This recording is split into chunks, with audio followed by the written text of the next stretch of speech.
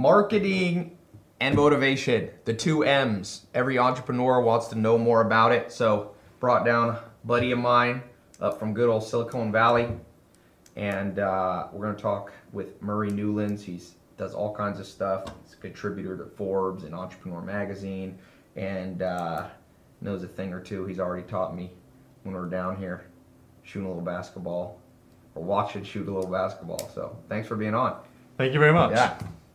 Sounds like, marketing is like one of the things that you were good at. So it's like you've got the motivation, like the two M's is really what we're talking about today.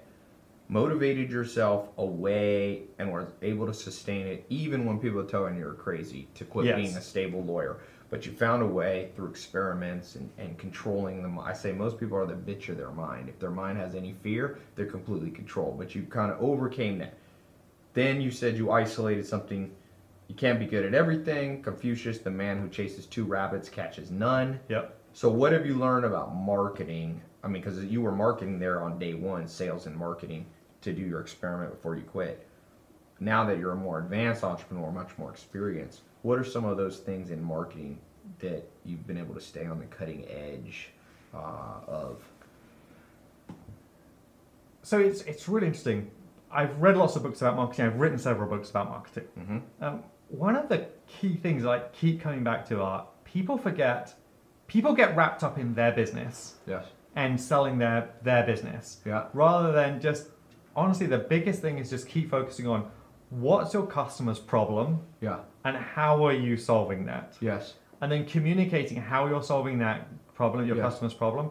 That needs to be the key of focus, whether it's making your YouTube series about the problem and the how-to solves, whether it's using Facebook ads or Twitter, whatever it is, doing that really well is really the key to successful marketing.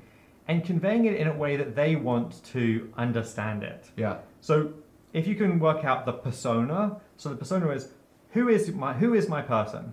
Yeah. Even make a board with, here's what their face looks like. Here's the clothes that they look like. Kind of like the old vision board idea. But Absolutely. It's like, this is my... And what I always start with is, good one if you're not sure how to do this, start with age. Age and gender. So like you said, on your board, get a face if your target, and you can tell a lot using Google Analytics or if you're doing a web-based business. So for me, I know it's a relatively young male. Right. For me. So my vision board has my customers that I'm marketing to are 24 to 34-year-old men. There are women, and entrepreneurs don't like this because they go, well, what about the women? They'll still come. Oh, yeah. So, okay, what did you find at first for that design business? Like, what did the customer that you were marketing to look like? It sounds like a B2B business. So yeah, a lot of it. So I was in Cambridge at the time. I grew up in Cambridge, England. And so a lot of them were technology companies, and they had technology clients, and they were trying to communicate quite a complicated message. So a lot of that was, in those days, a lot of brochures. Mm-hmm. That were brochures for us Americans, in case you're... Brochures. I like that. I got to get we're opening an office in the UK, so I'm going to have to be able to speak both languages.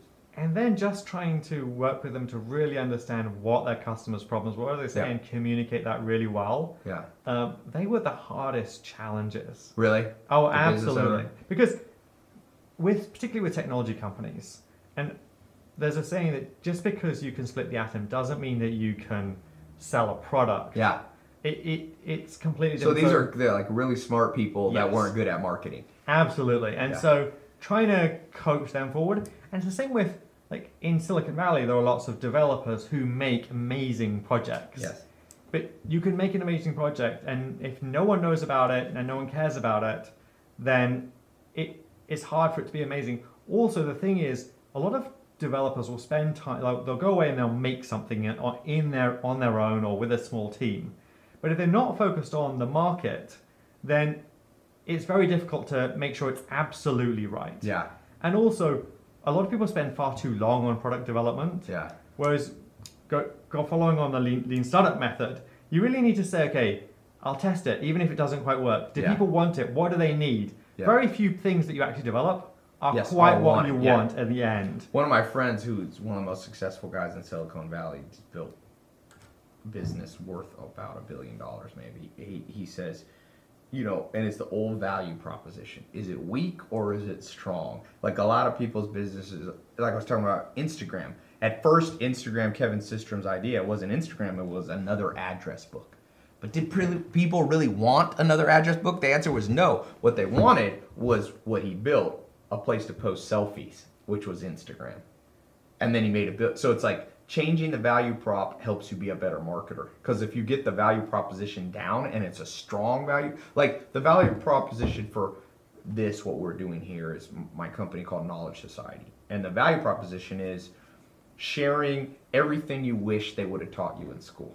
Yes. Because that was a value prop to me. It's like I grew up like, you come out of high school, you're like, great, I know what the California state bird is. I know what an isosceles triangle is, but I don't know what return on investment is. And so that's all, it makes it easier to market. And that's kind of what you're saying you found.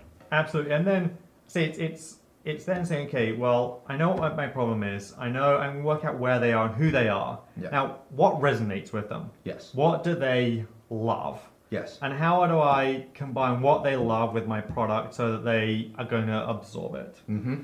Just like with your video series, you make it, some of it's sitting at desks, but some of it's out on the basketball court because that's much more relatable. Yes. People understand it. Especially to my target audience. Exactly. Yeah. So understand your target audience and understand the type of content that they love to consume and then do that really well. Yeah. Make sure that they love what you're providing to them. Yeah. And just try and make it better than anyone else. Yeah.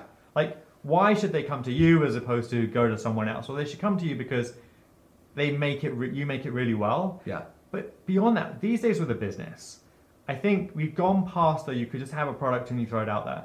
People want to identify with the business. Yeah, or the owner, and putting yourself out. Like Steve Jobs had his face out there. Zuckerberg, Mark Cuban. You was on your show recently. Yeah. Like, people know him, believe in him, and become fans of his and his businesses. Yes. And why is that? Well, for years we were just sold the message of the company. Now we want to trust and believe in the company. Mm-hmm. And it's much easier to trust and believe in a person as part of the company. Than a nameless, faceless. Exactly. That's like even Ray A. Kroc that started McDonald's. There wasn't YouTube, so he couldn't be on camera. Right. But he made Ronald McDonald, which was the clown that kids and Grimace and all these things. So he was very smart. Right. Now, in the modern world, I'm sure he would have done it more YouTube-y or reality TV show. But the same principle, like you just said, people don't trust a name, McDonald's, but little kids will trust what are the ones called? Asking the video team here. What are the Fry Guys or whatever? You remember the Grimace and all the Hamburglar and all that. Yeah. Yeah. If you then look at where we're going, and for example, the power of celebrity these days to sell products. Mm-hmm.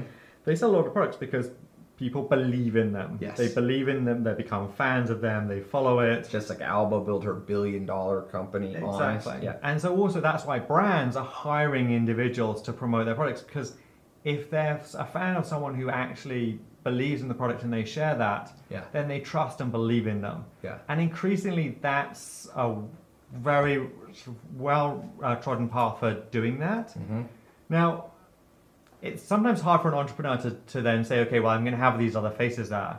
But if they're much better at conveying the message and motivating people to buy your product, because a lot of the time now there are many different competing products for exactly the same thing. Mm-hmm. You need to say, okay, how am I going to motivate people to say, you are the solution for my product? Yeah. Well, if you provide great content that is motivating and engaging to them, then that will really work to sell your product. Mm-hmm. And the best way to do it is to show this is a great way of doing it, and yes, this will change your life in the right way to fix your problem. And maybe drop in a celebrity or a celebrity to your audience every once in a while as kind of an endorsement in building trust. Absolutely, but also those people are great at creating content that people love. Right, so let them create their own thing. Let them create their own thing that they're really good at to sell your product. Now, they don't create products necessarily themselves, but they're great at communicating products. They can create the buzz around your product. Exactly. Yeah. Exactly. Yeah, celebrity, I mean, if you look at just in the last couple of years, you've got headsets, which, headphones, Apple had their little earbud ones, and then this company comes out with Beats, but they attach Dr. Dre.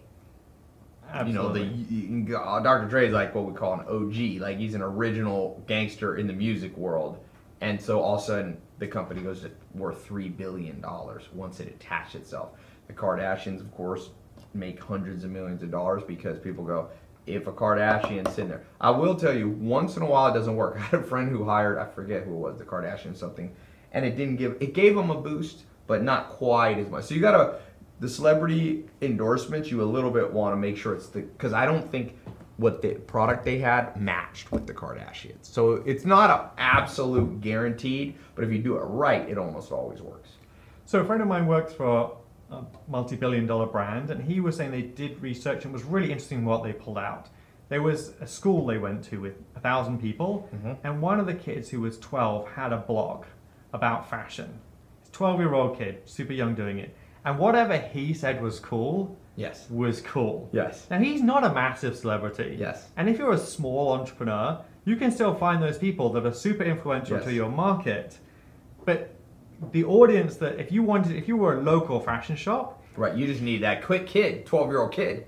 Exactly. Yeah. Who, they would make it cool. They would solve the problem. And the problem in that case is, as a kid, what clothes do I buy that makes me cool? Yes. So it's not necessarily a problem of changing your life. Maybe it's lots of apps like Flappy Bird solves a problem of I need entertainment. Yes. So you need to think really on a much higher level. What am I trying to do? What problem am I trying to solve? And then how do I do that really well? And how do I convey that? And who can help me convey it to make it successful? Yeah. You see, I was just spoke at Loyola Marymount to their entrepreneur class, seniors and juniors. And, you know, at that university, they were telling me that's how Uber's grown. Uber was hiring independent contractor kids who are the influencers at UCLA, USC, and they were paying them $5 for every other kid that they got to sign up for Uber for a new account. And they said it's huge. They said everybody's doing that. And one of the guys had a business that was there who hires, he says he has like 7,000 college kids, not full time, they're like little independent. Yep. And he said the interesting thing is that you only need like one kid per campus who's really cool. Right. And that one kid's better than 100 other. So it's that we've kind of gone from the world of celebrity, which was traditionally like who's on the screen, Denzel Washington, Brad Pitt, to the world of influencers. A lot of people go, why was Paris Hilton popular? Why was Kim Kardashian? Well, they ushered in the new age of marketing, which is, it's not necessarily celebrities who did something. It's just arbitrary people go, they're cool. And so if you can find as entrepreneurs, if you're selling a business product, there's entrepreneurs who are cool. This was awesome. Well, people watching, what's the best place to follow you, learn more about marketing, more about how you help entrepreneurs? So MurrayNewlands.com, my personal website. Murray Newlands, we'll put that in the description. Yeah. You can follow me on Twitter. Yeah. I tweet a lot of links to articles I write. So I contribute to Forbes and Entrepreneur. Yes. And on Instagram, just Murray Newlands as well. Murray Newlands. Yes. Awesome, Murray. Thank you. Hey. Thanks for coming down. You flew down here from Sacramento, and it's awesome. So it wasn't quite as cold as Sacramento, but colder. Well, you were not Sacramento. You were up in Palo Alto. Palo Alto. All the altos, mentos, San Francisco's kind of blur together, but for us Southern Californians. Awesome. Thanks for being here. Hope to have you on more often. Hope to come down. Yeah. Thank you.